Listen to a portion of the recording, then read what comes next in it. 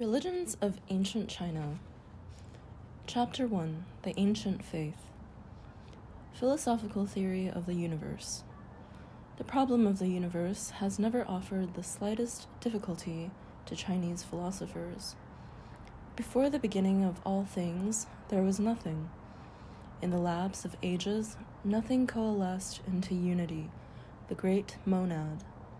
After more ages, the great monad separated into duality, the male and female principles in nature, and then, by a process of biogenesis, the visible universe was produced. Popular cosmogony. An addition, however, to this simple system had to be made in deference to, and on a plane with, the intelligence of the masses. According to this, the male and female principles were each subdivided into greater and lesser, and then from the interaction of these four agencies, a being named Pan Ku came into existence. He seems to have come into life endowed with perfect knowledge, and his function was to set the economy of the universe in order. He is often depicted as wielding a huge adze and engaged in constructing the world. With his death, the details of creation began. His breath became the wind, his voice the thunder, his left eye the sun, his right eye the moon. His blood flowed in rivers, his hair grew into trees and plants, his flesh became the soil, his sweat descended as rain, while the parasites which infested his body were the origin of the human race. Recognition and worship of spirits. Early Chinese writers tell us that Fu Si, BC 2953-2838, was the first emperor to organize sacrifices to, and worship of, spirits. In this, he was followed by the Yellow Emperor, BC 2698-2598, who built a temple for the worship of God, in which incense was used, and first sacrificed to the mountains and rivers. He is also said to have established the worship of the sun, moon, and 5 planets, and to have elaborated the ceremonial of ancestral worship. God the Father, Earth the Mother. The Yellow Emperor was followed by the Emperor Shao Hao, BC 2598-2514, who instituted the music of the Great Abyss in order to bring spirits and men into harmony.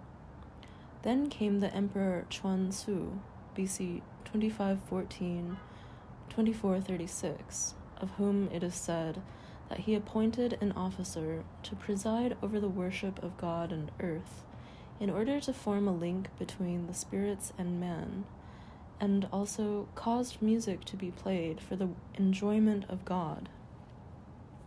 Music, by the way, is said to have been introduced in worship in imitation of thunder, and was therefore supposed to be pleasing to the Almighty. After him followed the Emperor T.Q., BC 2436-2366, who dabbled in astronomy and came to a knowledge of spiritual beings, which he respectfully worshipped. The Emperor Yao, BC 2357-2255, built a temple for the worship of God, and also caused dances to be performed for the enjoyment of God on occasions of special sacrifice and communication with the spiritual world. After him, we reach the Emperor Shun, BC 2255-2205, in whose favor Yao abdicated. Additional deities.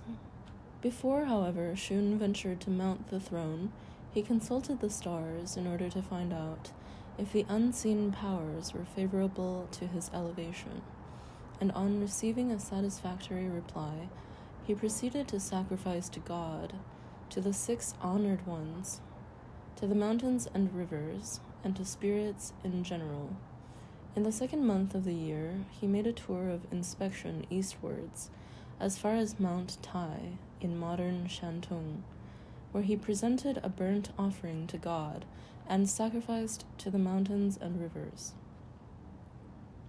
God punishes the wicked and rewards the good. The great Yu, who drained the empire and came to the throne in BC 2205 as first emperor of the Xia dynasty, followed in the lines of his pious predecessors.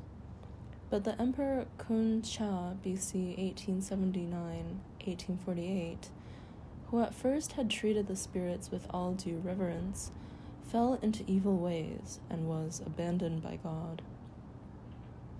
This was the beginning of the end. In BC 1766, Tang the Completer, founder of the Shang dynasty, set to work to overthrow Che Kui, the last ruler of the Xia dynasty. He began by sacrificing to Almighty God and asked for a blessing on his undertaking, and in his subsequent proclamation to the empire, he spoke of that God as follows: God has given to every man a conscience, and if all men acted in accordance with its dictates, they would not stray from the right path.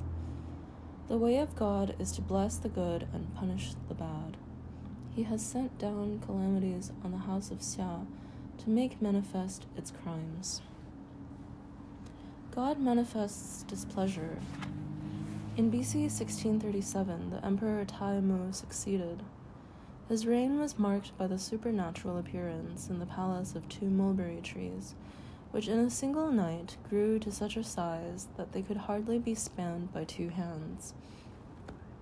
The emperor was terrified, whereupon a minister said, "No prodigy is a match for virtue. Your Majesty's government is no doubt at fault, and some reform of conduct is necessary." Accordingly, the emperor began to act more circumspectly, after which the mulberry trees soon withered and died. Revelation in a dream.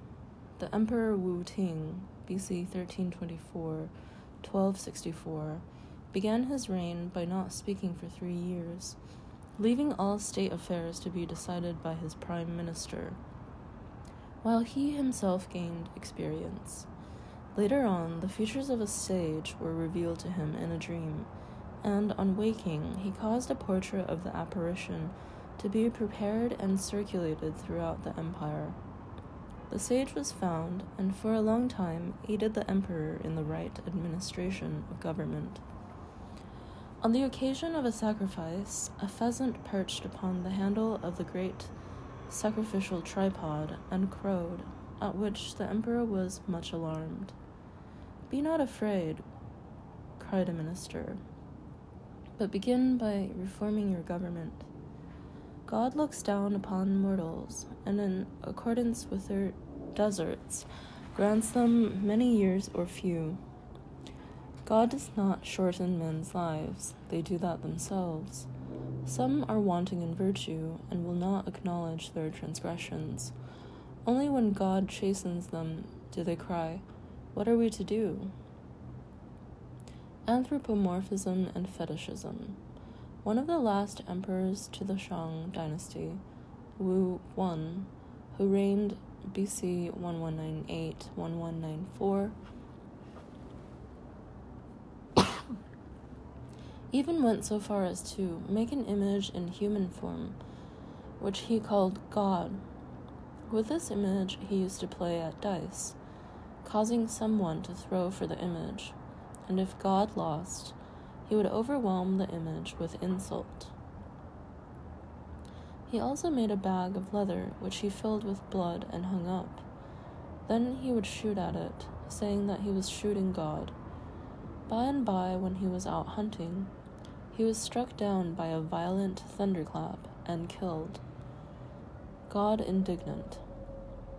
Finally, when the Shang dynasty sank into the lowest depths of moral abasement, King Wu, who charged himself with its overthrow, and who subsequently became the first sovereign of the Zhou dynasty, offered sacrifices to Almighty God, and also to Mother Earth. "The king of Shang," he said in his address to the high officers who collected around him, "does not reverence God above, and inflicts calamities on the people below. Almighty God is moved with indignation." On the day of the final battle, he declared that he was acting in the manner of punishment merely as the instrument of God, and after his great victory and the establishment of his own line, it was to God that he rendered thanks. No devil, no hell. In this primitive monotheism, of which only scanty but no doubt genuine records remain, no place was found for any being, such as the Buddhist Mara or the devil of the Old and New Testaments. God inflicted his own punishments by visiting calamities on mankind, just as he bestowed his own rewards by sending bounteous harvests in due season. Evil spirits were a later invention, and their operations were even then confined chiefly to tearing people's hearts out, and so forth, for their own particular pleasure. We certainly meet no cases of evil spirits wishing to undermine man's allegiance to God, or desiring to make people wicked in order to secure their everlasting punishment. The vision of purgatory, with all its horrid tortures, was introduced into China by Buddhism, and was subsequently annexed by the Taoists, sometime between the 3rd and 6th centuries AD. Chinese terms for God. Before passing to the firmer ground, historically speaking, of the Zhou dynasty, it may be as well to state here that there are two terms in ancient Chinese literature which seem to be used indiscriminately for God. One is Tian, which has come to include the material heavens, the sky, and the other is Shang-Ti, which has come to include the spirits of deceased emperors. These two terms appear simultaneously, so to speak, in the earliest documents which have come down to us, dating back to something like the 20th century before Christ. Priority, however, belongs beyond all doubt to Tian, which it would have been more natural to find meaning, first the visible heavens, and secondly the deity, whose existence beyond the sky would be inferred from such phenomena as lightning, thunder, wind, and rain. But the process appears to have been the other way, so far, at any rate, as the written language is concerned. The Chinese script, when it first came into existence, was purely pictorial and confined to visible objects which were comparatively easy to depict. There does not seem to have been any attempt to draw a picture of the sky. On the other hand, the character Tian was just such a representation of a human being as would be expected from the hand of a prehistoric artist. And under this unmistakable shape, the character appears on bells and tripods, as seen in collections of inscriptions, so late as the 6th and 7th centuries BC, after which the head is flattered down to a line, and the arms are raised until they form another line parallel to that of the head. Distinction between Tian and Shang-Ti. The term Shang-Ti means literally supreme ruler. It is not quite so vague as Tian, which seems to be more of an abstraction, while Shang-Ti is a genuinely personal god. Reference to Tian is usually associated with fate or destiny, calamities, blessings, prayers for help, etc. The commandments of Tian are hard to obey. He is compassionate, to be feared, unjust, and cruel. Shang-Ti lives in heaven, walks, leaves tracks on the ground, enjoys the sweet savor of sacrifice, approves or disapproves of conduct, deals with rewards and punishments in a more particular way, and comes more actually into touch with the human race. Thus Shang-Ti would be the god who walked in the garden in the cool of the day, the god who smelled the sweet savor of Noah's sacrifice, and the God who allowed Moses to see his back. Tian would be the God of gods of the Psalms, whose mercy endureth forever. The everlasting God of Isaiah, who fainteth not, neither is weary. Roman Catholic dissensions. These two, in fact, were the very terms favored by the early Jesuit missionaries to China, though not with the limitations above suggested, as fit the proper renderings for God. And of the two terms the great Manchu Emperor Kangxi chose Tian. It has been thought that the conversion of China to Christianity under the guiding influence of the Jesuits would soon have become an accomplished fact, but for the ignorant opposition to the use of these terms by the Franciscans and Dominicans, who referred this question, among others, to the Pope. In 1704, Clement XI published a bull declaring that the Chinese equivalent for God was Tian Shu, Lord of Heaven, and such it has continued to be ever since, so far as the Roman Catholic Church is concerned, in spite of the fact that Tian Shu was a name given at the close of the 3rd century BC to one of the 8 spirits. The two terms are one, though the two terms refer in Chinese thought to one and the same being, though possibly with differing attributes, even down to modern times, may be seen from the account of a dream by the Emperor Yang-Lo, AD 1403-1425, in which His Majesty relates that an angel appeared to him with a message from Shang-Ti, upon which the emperor remarked, "Is not this a command from Tian?"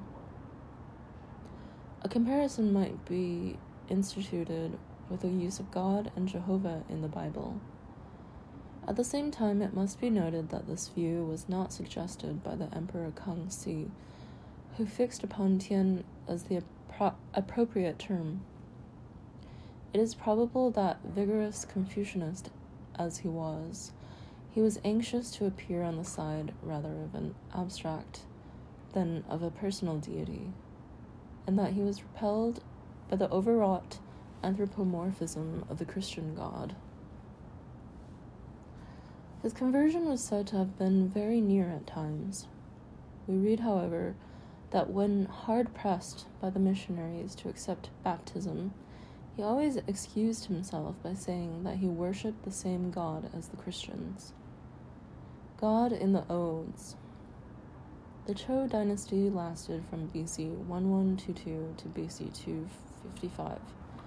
It was China's feudal age, when the empire, then included between latitude 3440 and longitude 109-118, was split up into a number of vassal states, which owned allegiance to a suzerain state. And it is to the earlier centuries of the Zhou dynasty that must be attributed the composition of a large number of ballads of various kinds, ultimately collected and edited by Confucius, and now known as the Odes. From these odes, it is abundantly clear that the Chinese people continue to hold, more clearly and more firmly than ever, a deep-seated belief in the existence of an anthropomorphic and personal God, whose one care was the welfare of the human race. There is Almighty God. Does he hate anyone? He reigns in glory. The soul of King Wen, father of the King Wu below, and posthumously raised by his son to royal rank, is represented as enjoying happiness in a state beyond the grave. King Wen is on high, in glory in heaven. His comings and his goings are to and from the presence of God. He is a spirit. Sometimes in the odes there is a hint that God, in spite of his anthropomorphic semblance, is a spirit. The doings of God have neither sound nor smell. Spiritual beings. Spirits were certainly supposed to move freely among mortals. Do not say, this place is not public. No one can see me here. The approaches of spiritual beings cannot be calculated beforehand, but on no account should they be ignored. The god of battle. In the hour of battle, the god of ancient China was as much a participator in the fight as the God of Israel in the Old Testament. God is on your side, was the cry which stimulated King Wu to break down the opposing ranks of Shang.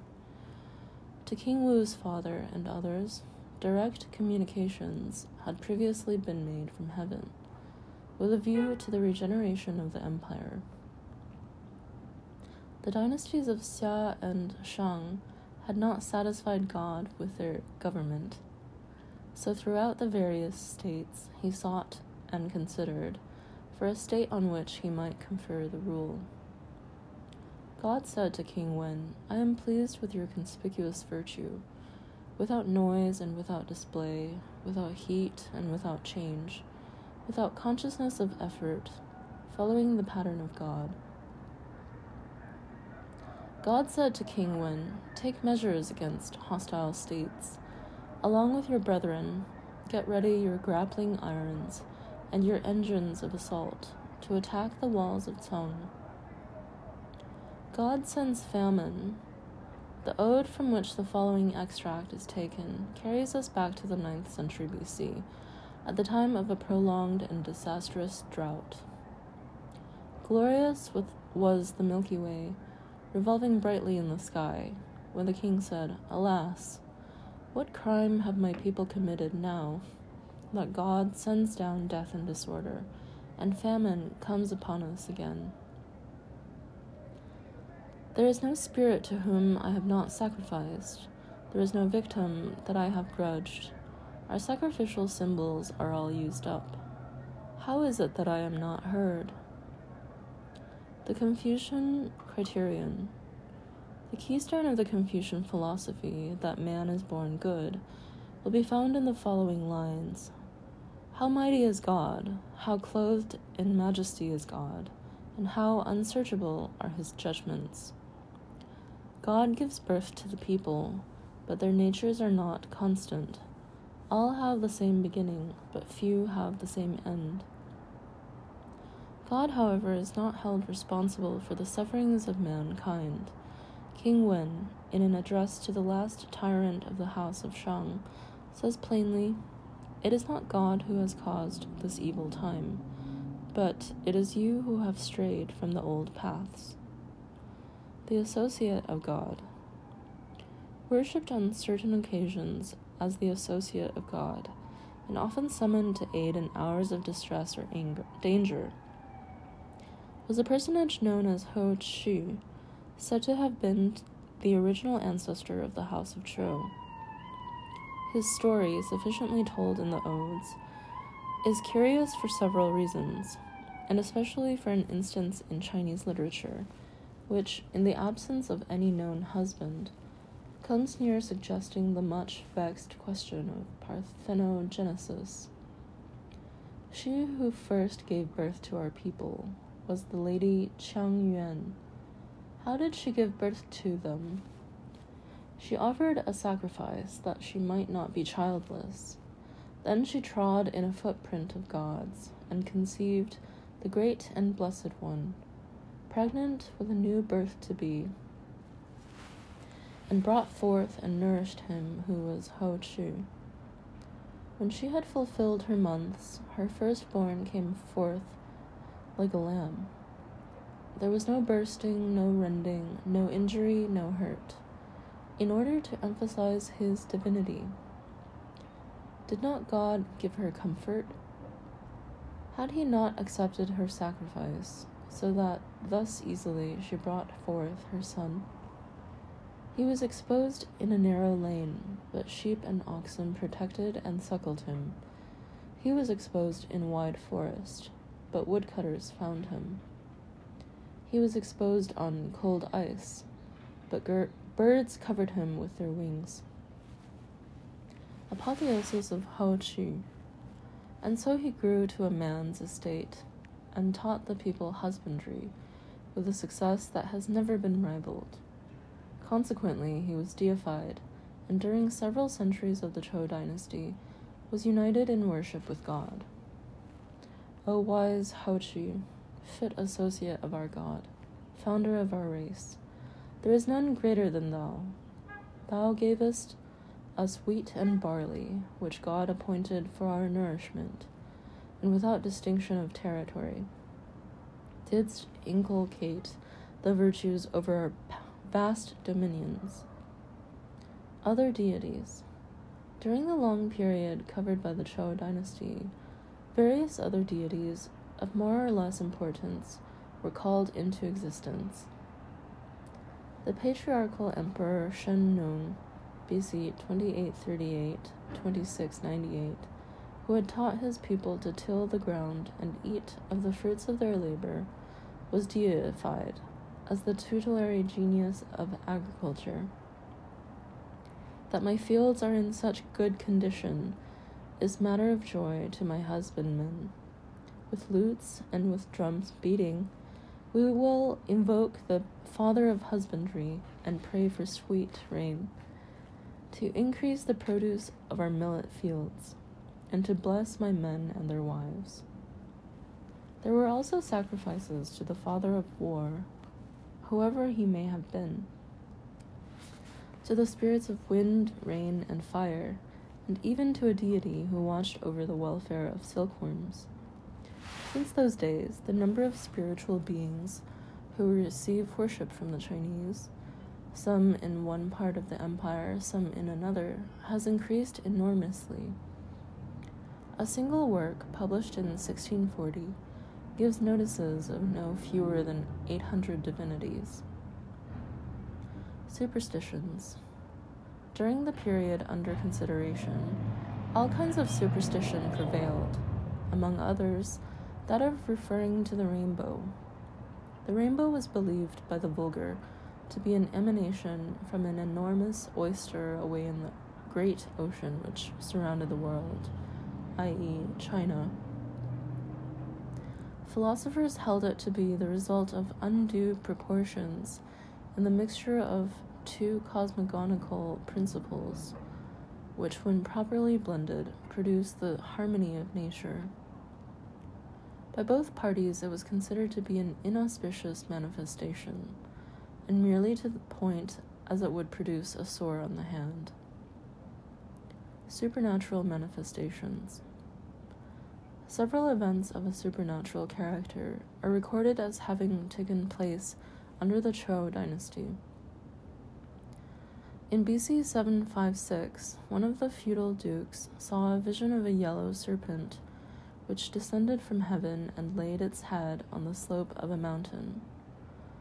The duke spoke of this to his astrologer, who said, "It is a manifestation of God. Sacrifice to it." In BC 747, another duke found on a mountain a being in the semblance of a stone. Sacrifices were at once offered, and the stone was deified, and received regular worship from that time forward. In BC 659, a third duke was in a trance for 5 days, when he saw a vision of God, and received from him instructions as to matters then pressing.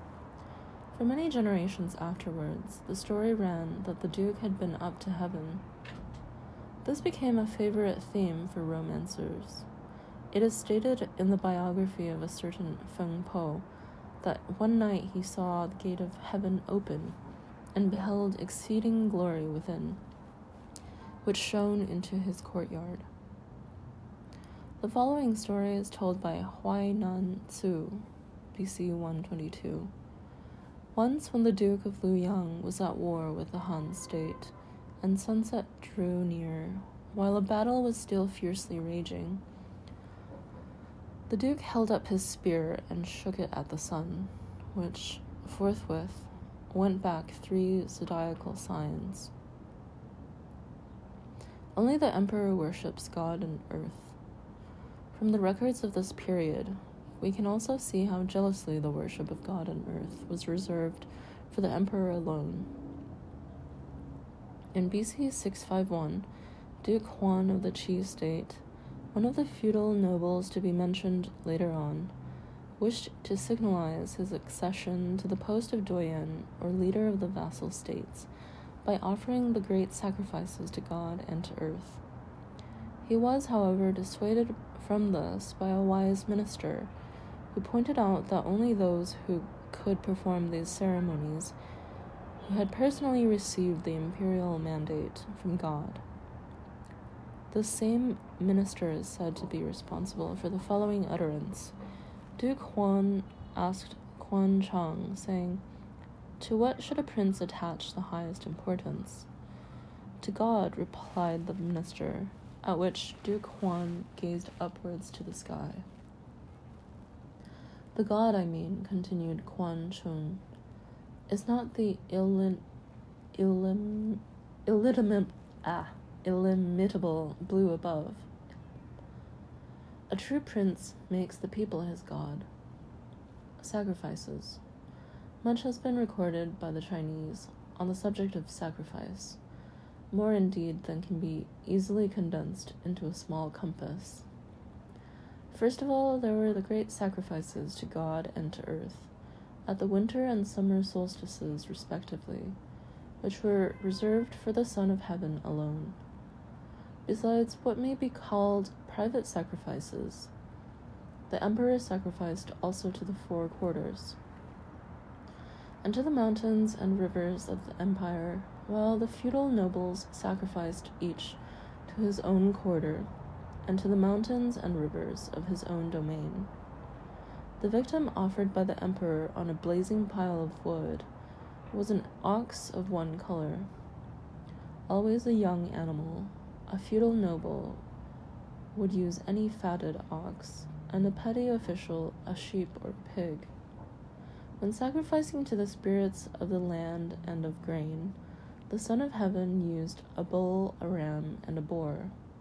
The feudal nobles only a ram and a boar, and the common people scallions and eggs in spring, wheat and fish in summer, millet and a sucking pig in autumn, and unhulled rice and a goose in winter.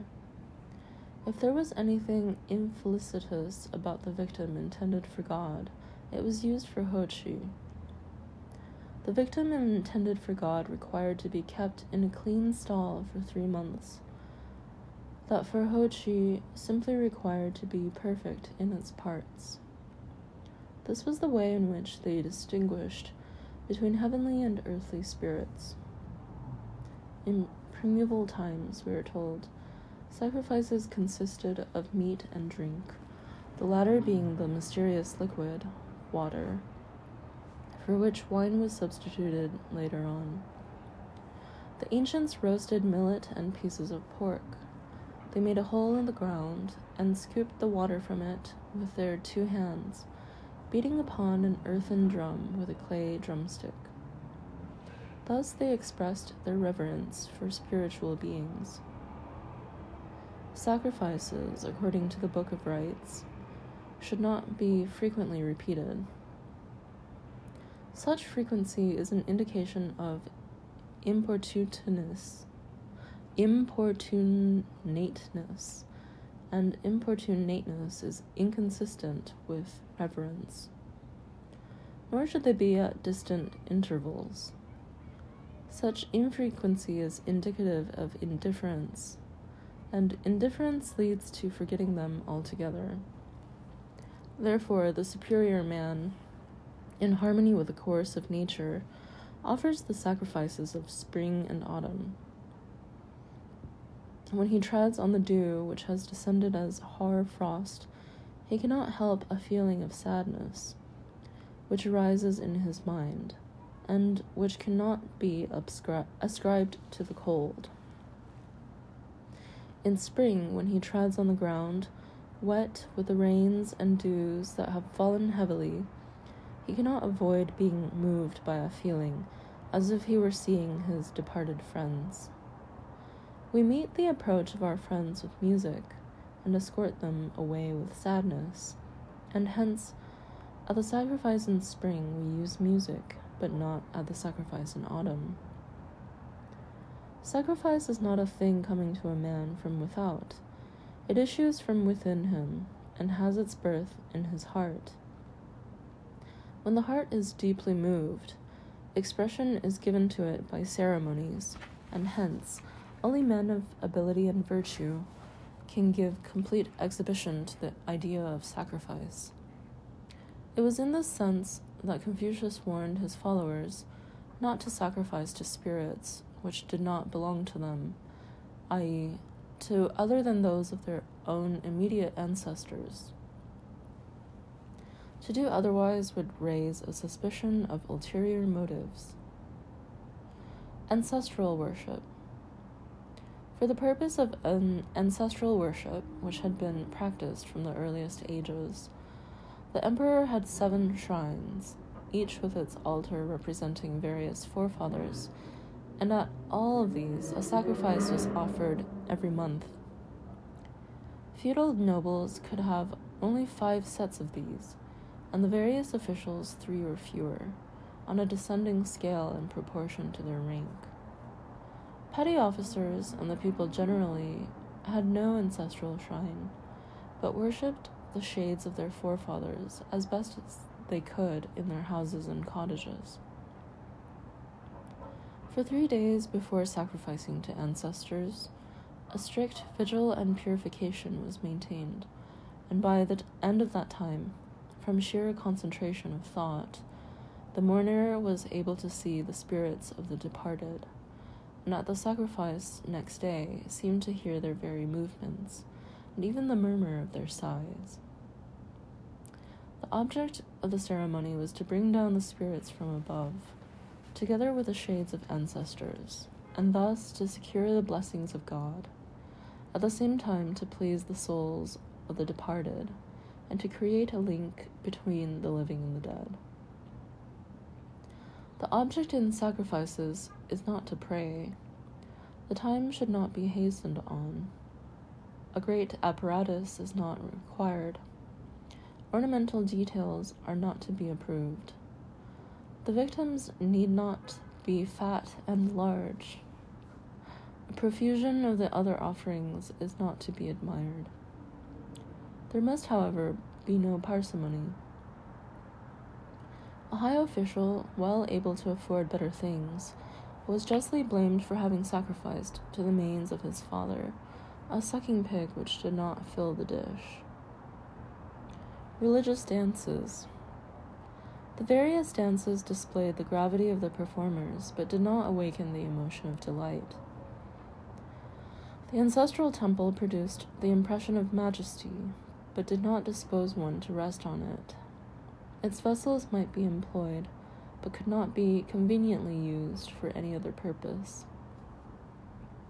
The idea which leads to intercourse with spiritual beings is not interchangeable with that which finds its realization in rest and pleasure. Priestcraft. From the ceremonial of ancestor worship, the thin end of the wedge of priestcraft was rigorously excluded. For the words of prayer and blessing and those of benediction to be kept hidden away by the officers of prayer of the ancestral temple, and by the sorcerers and recorders, is a violation of the rules of propriety. This may be called keeping in a state of darkness. Confucius sums up the values of sacrifice in the following words: by their great sacrificial ceremonies, the ancients served God. By their ceremonies in the ancestral temple, they worshipped their forefathers. He who should understand the great sacrificial ceremonies and the meaning of the ceremonies in the ancestral temple would find it as easy to govern the empire as to look upon the palm of his hand. Filial piety. Intimately connected with ancestral worship is the practice of filial piety. It is in fact on filial piety that ancestral worship is dependent for its existence. In early ages, sons sacrificed to the manes of their parents and ancestors generally. in order to afford some mysterious pleasure to the disembodied spirits. There was then no idea of propitiation of benefits to ensue. In later times, the character of the sacrifice underwent a change until a sentiment of do'ot des became the real mainspring of the ceremony. Meanwhile, Confucius had complained that the filial piety of his day only meant the support of parents. But, argued the sage, we support our dogs and our horses. Without reverence, what is there to distinguish one from the other? He affirmed that children who would be accounted filial should give their parents no cause of anxiety beyond such anxiety as might be occasioned by ill health.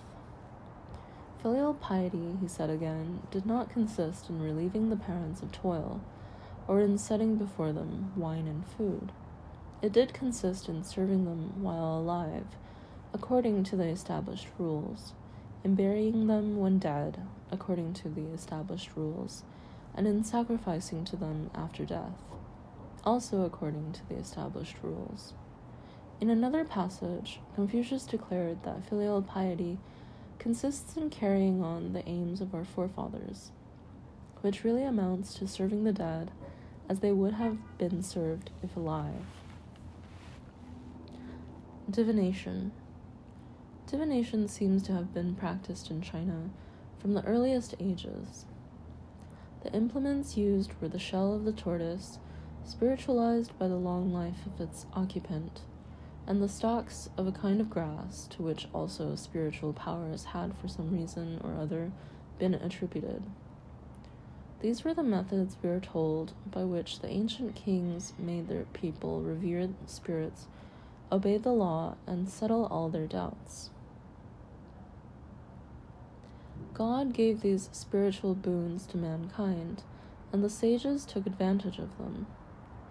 To explore what is complex, to search out what is hidden, to hook up what lies deep, and to reach to what is distant, thereby determining the issues for good or ill of all events under the sky, and making all men full of strenuous endeavor. There are no agencies greater than those of the stalks and the tortoise shell. In BC 2224, when the Emperor Shun wished to associate the great Yu with him in the government, the latter begged that recourse might be had to divination, in order to discover the most suitable among the ministers for this exalted position. The emperor refused, saying that his choice had already been confirmed by the body of ministers. The spirits too have signified their assent, the tortoise and grass having both concurred. Divination, when fortunate, may not be repeated. Sincerity, on which Confucius lays such especial stress, is closely associated with success in divination. Sincerity is of God. Cultivation of sincerity is of man. He who is naturally sincere is he who hits his mark without effort, and without thinking apprehends. He easily keeps to the golden mean. He is inspired. He who cultivates sincerity is he who chooses what is good and holds fast to it. It is characteristic of the most entire sincerity to be able to foreknow. When a state or a family is about to flourish, there are sure to be happy omens, and when it is about to perish, there are sure to be unpropitious omens. The events portended are set forth by the divining grass and the tortoise. When calamity or good fortune may be about to come, the evil or the good will be foreknown by the perfectly sincere man, who may therefore be compared with a spirit. The tortoise and the grass have long since disappeared as instruments of divination, which is now carried on by means of lots drawn from a vase, with answers attached, by planchette and by the chiao. The last consists of 2 pieces of wood, anciently of stone, in the shape of the two halves of kidney bean. These are thrown into the air before the altar is in a temple. Buddhist or Taoist, it matters nothing, with the following results. 2 convex sides, uppermost, mean a response indifferently good. 2 flat sides mean negative and bad. 1 convex and 1 flat side mean that the prayer will be granted. This form of divination, though widely practiced at the present day, is by no means of recent date. It was common in the Chu state, which was destroyed BC 300, after 420 years of existence.